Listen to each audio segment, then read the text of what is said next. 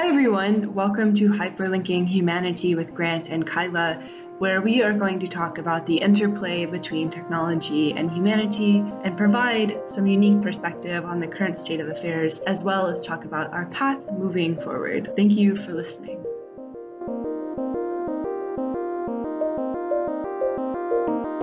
Hello, Kyla. Hey, Grant. Are you ready to talk about Apple? I am. It'd be best for you to start and give us a little background about your experience and your thoughts. I was an Android user for most of my life. I got my first phone when I was 12. It's been 10 years and was entirely Android until January of 2021 because I had to get an iPhone in order to use Clubhouse.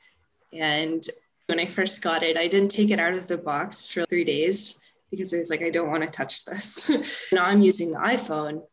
And I realized as I started using it that I needed all of these other parts of the ecosystem because it wasn't working without it. So I had to get AirPods. Then I'm now looking at getting a Mac. And then, well, do I get an iPad too on top of it? What Apple does really well, they make you go into this ecosystem really deeply. Whereas Android, it's like, oh, just use whatever, right? It's no big deal. The Apple's like, you have to have these Apple specific products, and then you just get more and more entrenched in the system. Another reason I got the iPhone, apart from Clubhouse, was because my friends were excluding me from group chats because they were like, your bubbles are green. Not a great feeling. Do you feel happy with your decision to switch? It's more so it's a cool kid badge because now when I text people who do have iPhones, and I'm sure you've experienced this too, like on some dating app profiles, people will be like, we can't text if you have an Android because the green bubbles. It just reduces this barrier of knowing people and you feel like less of a burden. I have a lot of similar experiences. The best place to start is actually with the messages because I started with an Apple device way back I had an iPod. My first laptop was actually a MacBook. I had an iPhone, but I ended up switching to Android because I liked the customization and the control much more. But in the past few years, it's been interesting to just see slowly over time. It was basically like the ultimate contrarian view for young people to not have an iPhone because the messages is such an obvious and clear distinction that you are in an out group. What Apple did with iMessage is probably one of the most brilliant product strategy designs I have seen in the long run. They wanted to slowly squeeze people towards their system and add friction for people that weren't on an iPhone. They approach this with such a maniacal manner that to the point now where the green hue that appears if you're sending a text instead of an iMessage, they've actually changed it and figured out the most optimal irritating green tint that they can provide.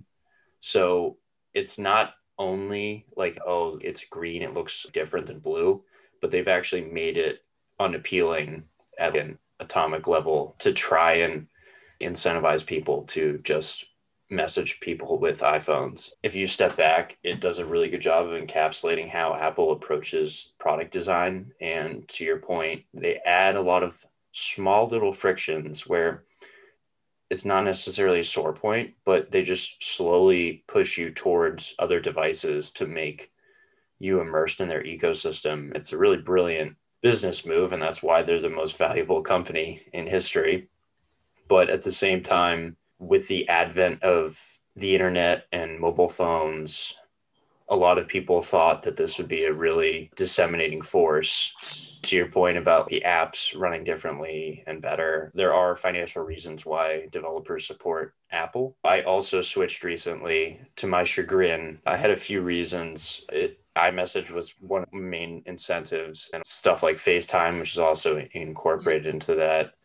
The device I had was a Pixel phone, so one of the Google devices. It was still really fluid, had an amazing camera. When it came out, it was far better than any other mobile phone's camera. When I switched over, I wasn't super enamored with iOS. I enjoy my device now, like my iPhone, and it's fine. I'm not frustrated using it, but I feel like I have to do more work to be as productive. Whereas on my other phone, I felt like it totally bent itself around to the way I wanted it to work. Computing has escaped this now where contorting ourselves around mice and keyboards and now a slab of glass. But one other question I had for you was, now that you switched, what's the biggest thing that you miss about being in the Android ecosystem? I miss, and this is just totally qualitative, but I miss just a little bit the rebel feeling that it gave me, that I wasn't a part of this Apple hierarchy, and that gives you a little bit of freedom in your mind somehow. I miss that. I miss not feeling like I'm part of just the hamster wheel of Apple. I'm a pretty frequent visitor of the mobile subreddits, so the R Apple, R Android. And it's really interesting because in the past few years, I've seen this pretty strong sentiment shift on the Android subreddit about a lot of people that profess themselves to be younger are switching over to Apple devices because of iMessage. And a lot of them frustrated, but at the end of the day, they think the iMessage thing's important. And I don't want to belabor that too much, but I do think it's a really significant thing. And it's also very US centric, because if you go to other parts of the world, texting, the reason that this happens is because right now in the US, when you send text messages, they're essentially free.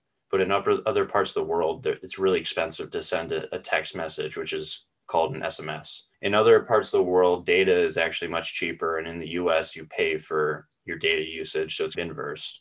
That's how WhatsApp, Telegram, Signal, all these other chat apps have proliferated, and they all use data. That's Facebook Messenger also.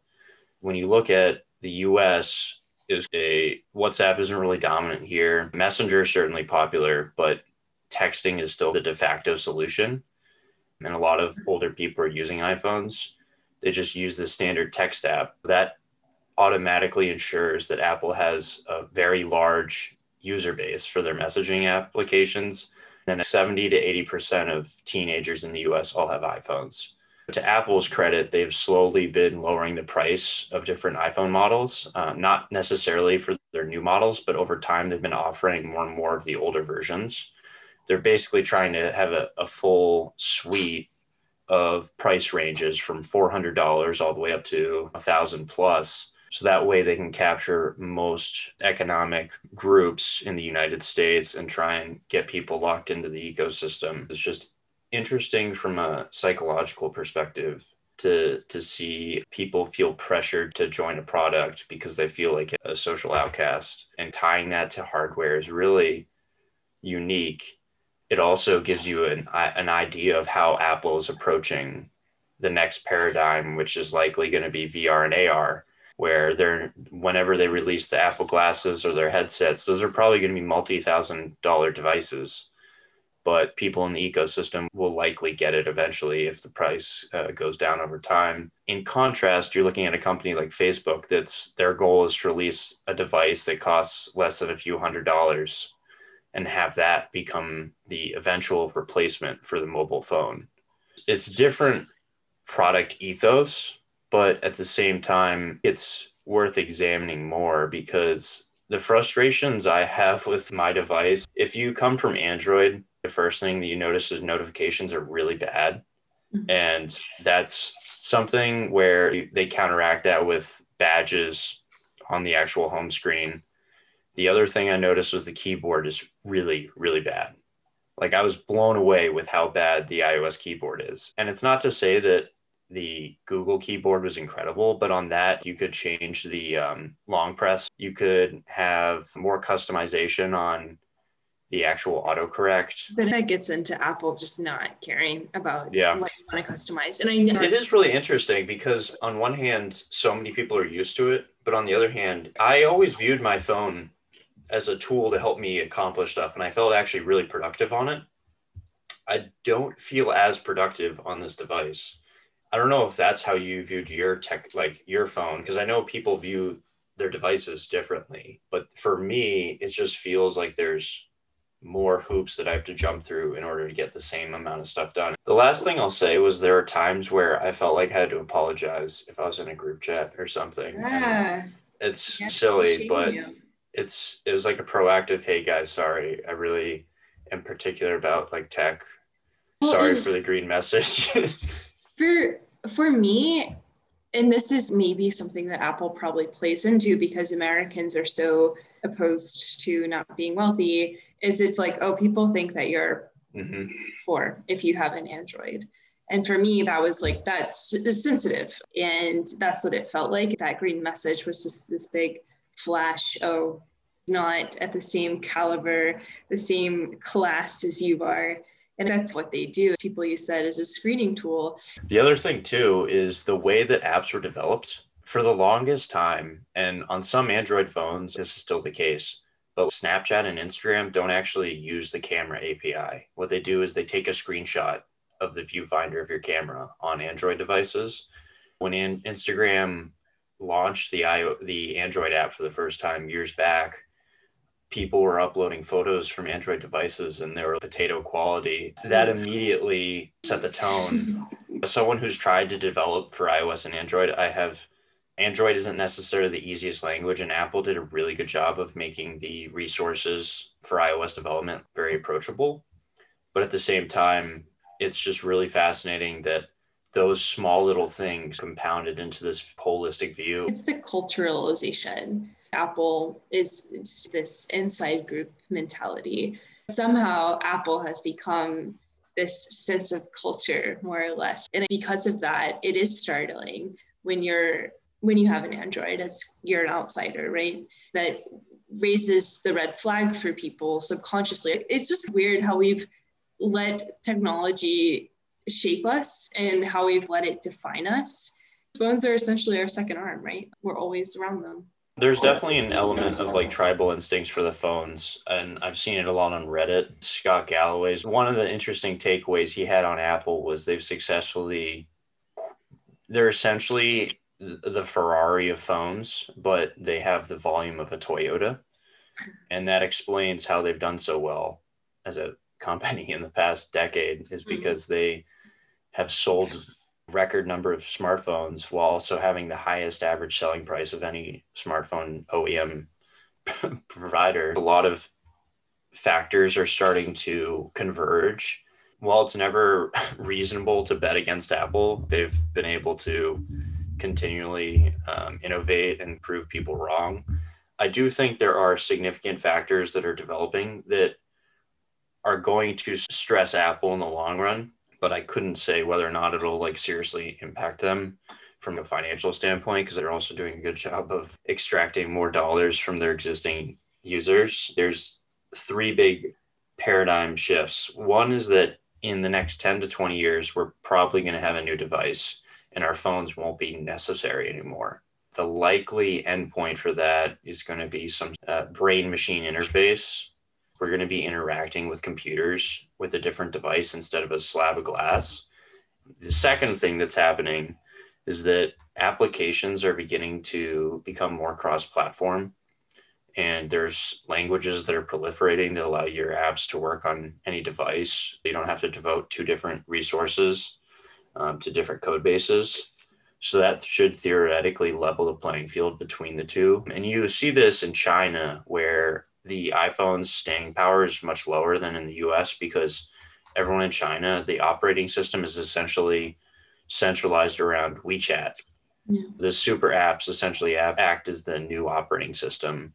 And that there's room for that to happen in the US. The third change is that with the advent of additional devices that are proliferating, you could see an avenue where more of the processing is done on cloud servers, it's streamed to devices, and that puts less of an emphasis on the actual hardware itself and means that you can run the same applications on any device. And the best pertinent example is you can run Figma on pretty much any laptop. You don't need to have the M1 MacBook to be able to run it well. Now, there's certainly some qualifications to that statement, but that also is probably going to also happen with phones as broadband and 5G gets more fleshed out. I'm pretty interested in this idea of the metaverse, and I feel like in order for that to really execute, we would have to switch away from just this surface level phone. And if you think about it, the phone is actually an ancient device. It really hasn't changed so much in terms of it's just become a small computer. So technology is going to become more immersive. Right now, the computer has no idea what you want to do most of the time. Explain more your thoughts on like how the metaverse would change this. The way that the metaverse is this virtual physical reality. With the metaverse, you have to have these AR, VR technologies in order to really be immersed in the ecosystem. In terms of work execution, and this is probably not the best view, but essentially you would have a whiteboard of just thoughts and you can comb through it. So you can just go up to the whiteboard and be like, okay, I'm thinking about semiconductors today. And all of this information would proliferate about semiconductors. So what stocks are trading, are there shortages, how are they being used? You can just sift through that information based on what you're looking for. You can also get access to other people who are thinking about semiconductors. That way it's really this immersive experience in whatever you'd like to. But this goes into like just meeting people, like being in a virtual physical space with people. I like that framing. You're essentially talking about right now, the way we interact with technology is in a 2D plane. Mm-hmm. And you're saying that this is adding that three-dimensional aspect to it where you can actually like step back and the information isn't just on a screen in front of you, but it's around you and you can interact with it. This Roblox, from what I've read, is pretty far along. And I don't know if that's Roblox. I'm pretty bullish on in order of executing on this metaverse. Sandbox and Decentraland are also moving in this direction, and they're on the blockchain. But when you look at the structure of Roblox, it's like these square little people that wander around, but you can do so many things with your square person. So we are eventually going to become these square people and get immersed in these digital realities. And the whiteboard is just a dream of mine. I would build my metaverse, and that's the optionality that will be available to us, right? So how would you customize your phone interface would be how would you customize your corner of the metaverse? And one thing that's really interesting about it, and one thing that Apple doesn't capture, with the metaverse, we can build technology in order to capture the way that we think. And that is so immensely valuable. Think about all the time that you spend on your computer trying to tie together these disparate ideas and making sure that you have the common nuanced thread going between it. You have all your sources cited. The way that we could build out the metaverse in terms of analysis is everything would be available to you. And you just have to patch it together in a way that you understand. And the way that this could apply to education and in schooling is phenomenal, because when you have kids who don't learn the way that school is taught, which is probably a large portion of kids, and you can have them immersed in this virtual physical reality where all these concepts become so much more tangible. They can see geometry being played out before them. That is going to be huge. And if we can get kids educated, this is a 150-year view, but if we can get the next generation educated at a much faster clip, a much more impactful clip than we were educated at, that's going to be huge for growth. And then that just compounds over time. Then you're leaning into a society that's built for the people that live in it. And that's what's really cool about the concept of the metaverse, is it's for people. You just painted a really good picture of a lot of the stuff I've been thinking about, and you did it a lot better than I would have. The education thing is a really important second order effect that I hadn't even really considered either. As you said that, the first thing I thought of was when calculus was invented, this was something that the highest minds could only understand. And now we're learning it in high school and it's elementary to a degree. Imagine all the other stuff we're learning now that's going to be in the same manner. Sure. And opening the door to teaching people in a more organic way. I mean, when you're a kid, you're super curious and you're constantly experimenting and exploring. And then we're telling you to sit in a room for 12 hours a day in the same seat and then regurgitate what we tell you in a few weeks and see how you do. Some people do well in those systems. Some people obviously don't. So this is a really cool way to change how we approach learning. At the end of the day, the best technology is going to make the world better. The number one way that you make the world better is by educating people. It's so simple. We have flying helicopter companies like taking SPACs and going public at these massive valuations. But what if you could invest that into a metaverse and have kids get the education they deserve? There's plenty of capital right now in the markets. Incremental dollar to Tesla or to some other company is potentially a dollar that doesn't go to it. That's not to say that this metaverse won't proliferate, but a lot of the downstream impacts are going to be really interesting. To tie this back to Apple, this is probably the largest threat that they're facing, because when you're talking about how these systems can be really tailored and customized to you, what I'm essentially envisioning, and this is something that I'm really keen on exploring more, is seeing an API for an operating system where you basically stitch together the perfect computer interface for yourself, and you don't really have to learn how to use it. The program learns how you want to operate, and it learns from you, and it builds itself around you. And that goes to this brain machine interface as well. And this is a fluid thing where it could exist in a concrete physical device that you're using to interact with other computers, but it can also be something that's inside of an application. This goes back to super apps, where it's possible that Epic Games or Roblox release an app that goes in the App Store, or you can access it in Chrome or, Safari, whatever browser.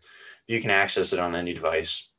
And inside that app, you can do whatever you want. And you have your avatar, you can log online, you can use that. Eventually, with enough resources, bandwidth, there's a lot of technical hurdles, but you can eventually start creating an operating system inside of an application and have that be your portal into the metaverse. That's a large way that Apple's exposed here, because they've already are dealing with issues, legal ramifications with their control over the iOS App Store. Google also is dealing with that. I'm curious to see how it's going to pan out. But the other aspect is the physical devices that will also change how we interact with these tools. To go back quickly, you had about the going from 2D to 3D. Similarly, we only have three mediums of communicating with computers right now. We have a mouse, we have a keyboard, and then we have a touch screen. You could argue that we have a fourth with voice, but that's really rudimentary, and it's not anywhere close to where we're going in terms of actually communicating. We're basically at the point of using hieroglyphics and cave paintings to communicate with devices that are much smarter than we are. If we could develop a new language to communicate with devices, that would totally transform everything, because now you don't necessarily need to teach someone how to type. If the computer can understand what you're trying to say, then you unlock a whole lot of creativity and abilities that are just restricted right now because people don't know the language that well, and the language is super inefficient. That's one really powerful thing about the metaverse is that you do have people who are trapped with their ideas and they don't know how to execute upon them. This would reduce a lot of the friction that we have for these really creative ideas. They just don't quite know how it would be executed. That if you can build, I don't even know if it would be no code, but this more intuitive platform that knows how you would want to build something. If you can draw it out on the screen and the metaverse would say, okay, I know that you need this tool. I know that needs to be built this way. And here's how that would look. The growth, and I don't want to get stuck on the idea of growth here either, because if there's more to society than just growing. Like there's more than just a 6% GDP number that we should be shooting for. This would be a turning point in how we think of our existence. And it would be an amplification of the creator economy, an amplification of the ownership economy, and just an amplification of our entire society's existence. Another thing that it would really be interesting, and this is all hypotheticals, but another thing that would be really interesting is the equality aspect of it. So you don't have to go to a top-notch school in order for the metaverse to understand, or for you to understand the metaverse and to have that interaction. You wouldn't be stuck by not having a network, because you would have a living portfolio in this virtual shared physical reality space where other people can come and check it out. There's legal ramifications that would have to be sorted through. This is high in the sky right now, but it would do so much amazing work in helping people access opportunities and building in a direction. The question is, how do we get there, right? Apple and the App Store is that they take quite a bit of money from Roblox, money that Roblox potentially could be reinvesting back into the metaverse. It gets into the concept of incentives, right? Because at the end of the day, money is a key driver. We're seeing this in the fund blow up with leverage. Money's a driver. And how do you make money? Apple's really good at that. They're really good at keeping money in the Apple's ecosystem. So they could be a huge pin in the bubble of a metaverse. If they're not first to execute on it, they could put the brakes on anybody else who's trying to. That's actually the argument that Tim Sweeney at Epic has been making in their lawsuit against Apple, is that they're the bottleneck right now in the development of this whole other ecosystem. It's hard because there's really no counterfactual. We can't know inherently what the world would look like without the App Store. And Benedict Evans has written a lot and shared a lot of thoughts about how the App Store has been a really net positive for the world, because before that, you just had malware and a lot of issues that plagued Windows. That was eliminated because of the App Store and this gated system. You can see both sides of it, and there's definitely more nuance to this discussion. But to your point about helping people build more, one of the common refrains in like the crypto community and DeFi is all of these new tokens and companies and systems are essentially Lego blocks, and you can build new applications with them. This is probably much further down the line, because building the visual aspect to this VR metaverse system is going to be a lot more computationally intensive. And this is actually be more augmented reality, because you'll be interacting with your existing environment. But you could see a way where you're building an app and you're just taking a bunch of Lego blocks, or they're pieces of an application, and you stack them together, and you could see the application in front of you. That's something that was pretty abstract, and from a technical feasibility standpoint, it's probably a little over the top. But you could probably see some educational curriculum built around that type of thing. The other thing is Assassin's Creed. It's a video game series created by Ubisoft. They have the past few games, they've actually released educational modes where you can run around in the worlds. They have ancient Greece, ancient Egypt. They add like a walkable museum, and they are able to essentially allow you to see what the world used to look like. And that's another aspect that I'm really excited about, is you read about what the Civil War looked like, or what World War I looked like. One issue that we run into as a society is that it's hard to contextualize some of that stuff. Like, okay, we learn in school that the American Revolution happened, but what does it actually mean? It's really interesting, the idea of using AR to walk kids through these lessons learned. To enumerate more on this whole AR or immersive educational content, the other challenge is every generation goes through the same lessons, and you see this in the markets periodically where people learn the same things. And now it's like, all right, well, if you have this, would you actually be able to avoid those generational things, or would that still exist? What's happening with the fund, Archegos, literally the banks were like, just have leverage, my guy, like no worries. And we've literally been here so many times, you should know not to give leverage to this degree to somebody. And he was on their blacklist, the fund manager was on their blacklist, but yet we're back in this same situation where the banks knew they weren't supposed to do something like 2008, but they did it anyway. Like there's just a lot of lessons learned from history that we don't contextualize properly. And maybe this is just like a broader discussion about incentives and money. It's really important to process some of the stuff that has happened in history and why it happened and how it happened. Hyperinflation in Germany, for example.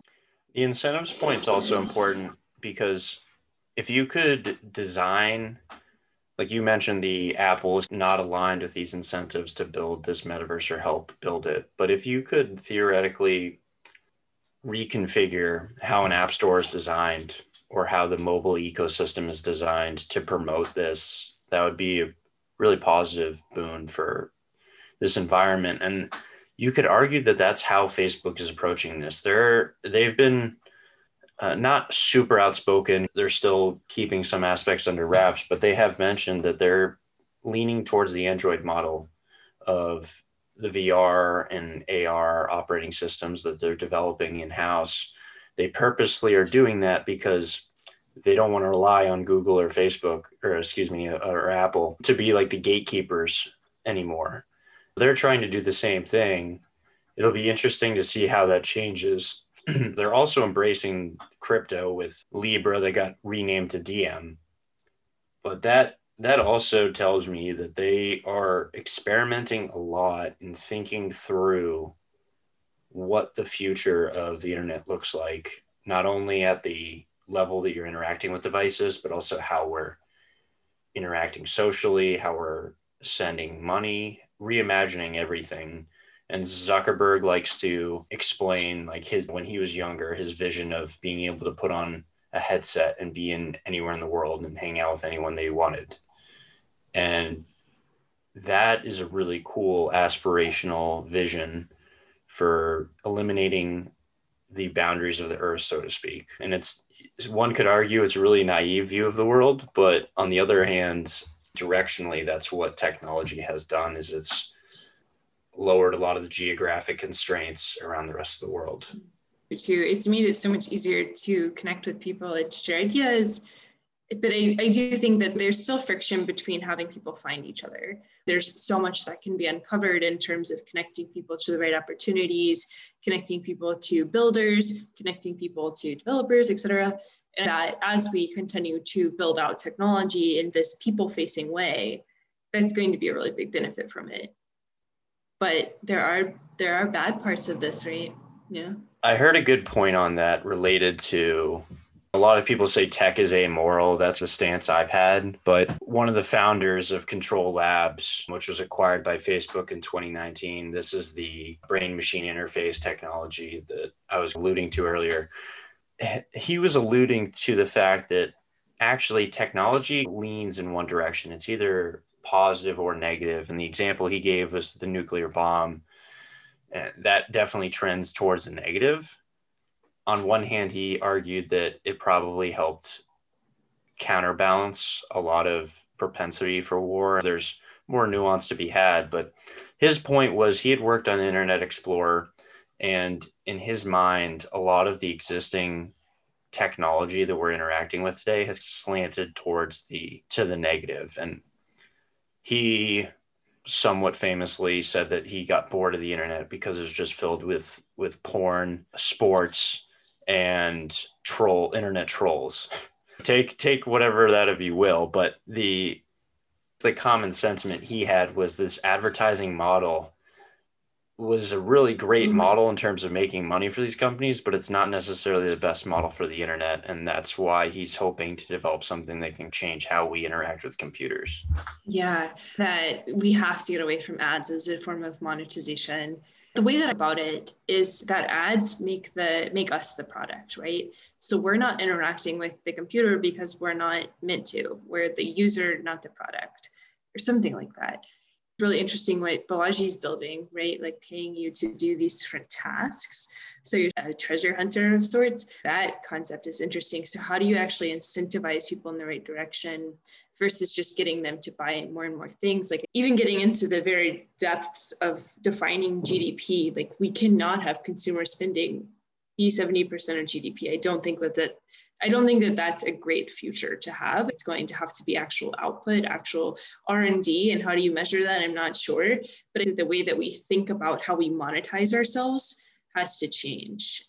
I go back and forth on it because for me, when I look at mobile advertising, of all the small businesses that have erupted that wouldn't exist otherwise because they've been able to connect to different niches. But what if they could do it without pure advertising? The revenue model of ads is you click, and then if you get a certain number of clicks, your ad doesn't run anymore. So how much benefit do you think the small businesses are actually getting? I don't know. And I'm sure there are people that are studying that or have spent more time than I have. But for example, in college, I worked for a company that wouldn't exist today if it wasn't for these online advertisements. It's because they made a really niche clothing product. They had a really loyal set of however many thousand people that, bought these stretchy dress clothes and it worked for them. But I agree. The actual model from like a Facebook and Google perspective, it incentivizes certain behaviors, and they also are focused on increasing engagement. That's the biggest downside to the metaverse I see, is there's going to be such an emphasis on increasing engagement, and also the amount of content and the ways you'll interact with content is going to be so invigorating that it'll be really hard for people to unplug. And Balaji made a good point. I saw it a few weeks ago where he's basically arguing that right now, for a lot of people, their screen time eclipses the time that they're spent living in the quote unquote real world, where they're looking at their laptops, their phones, their TVs, whatever it may be. Or even if you're working out on like a Peloton, you're staring at a screen instead of being outside and working out. So we're already at that threshold where our eyes are already looking at something that's digital almost nonstop. The problem is, from an incentive standpoint, the engagement is such a key aspect to any healthy ecosystem. That's probably where I'm most excited about AR, though, is if you can actually be outside and be much more physically mobile while you interact with a computer. My dream right now for this is to be able to listen to a podcast or whatever it may be, like doing some function, walking, being able to twist my wrist a certain way and actually start writing an essay or transcribing a specific part of a chapter of a podcast or a book, and take all these notes while I'm walking, and just being able to actually be active and have my mind race as I'm walking around thinking about things, but not being hunched over at my keyboard trying to keep all this stuff in my head. That's probably 10 plus years away, but that's what makes me really excited. Is you could have a Pokemon Go-esque mania, but it's way more engaging and fun, and hopefully gets us to a little more of like this playful thing that you mentioned about the educational experience too.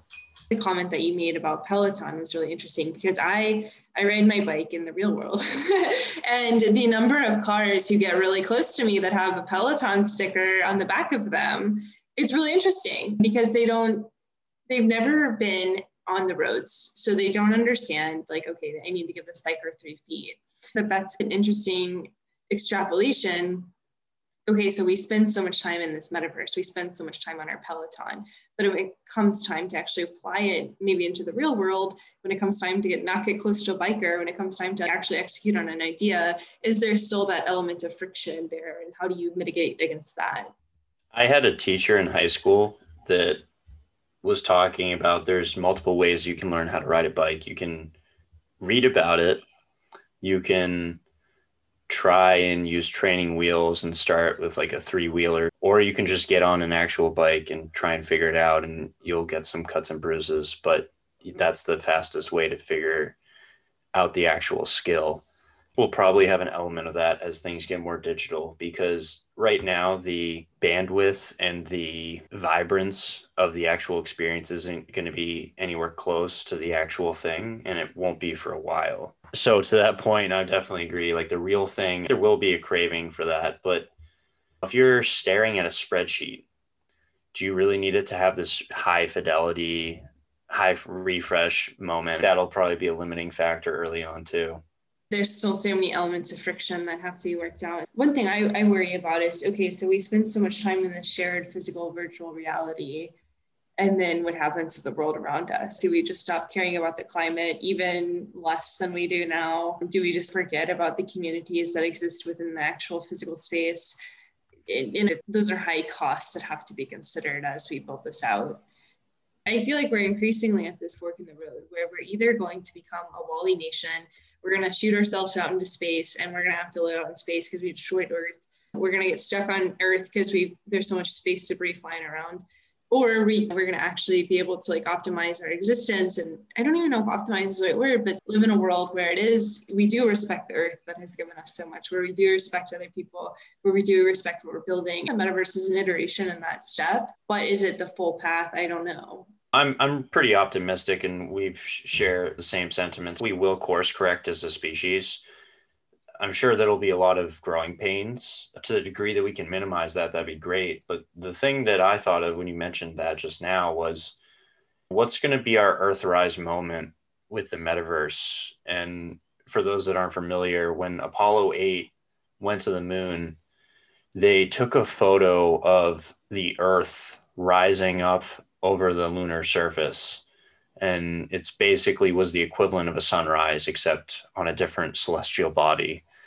And in that photo, it's been cited to help kickstart the green movement, and having that type of a moment where everyone is wrapped with this just striking image that puts it all in perspective, where there's no borders. You can only just see this small swirling little green and blue dot floating in nothing. There's probably an avenue for people to create some really exciting, vivid stories that encapsulate what we're looking at, the unique moment in our species history, and being able to recognize that there's a lot of problems, but at the same time, a lot of these problems are by our own design, which means that we can also figure out ways to solve them. A lot of the stuff that we do is self-inflicted. A lot of the time it's ignorance, it's misaligned incentives as well. But bullish on humanity, right? We have more information. We're able to process things quicker. We're able to understand things. That'll be another part of the bull case for existence. The other thing I'll say is that if you look at the problems facing us now with the technology that we have, it's a lot easier to just recognize that we're all not that different, and a lot of the problems that we're dealing with are pretty universal, and there's certainly exceptions to that. But as we see more people and interact with more people in the metaverse, more we'll recognize that we're all not that different. A lot of people just want the same few things. And that's a really strong way to bridge the gap where we've seen a lot of division lately.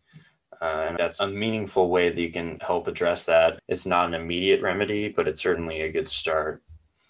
We just have to get Apple on board with all of it.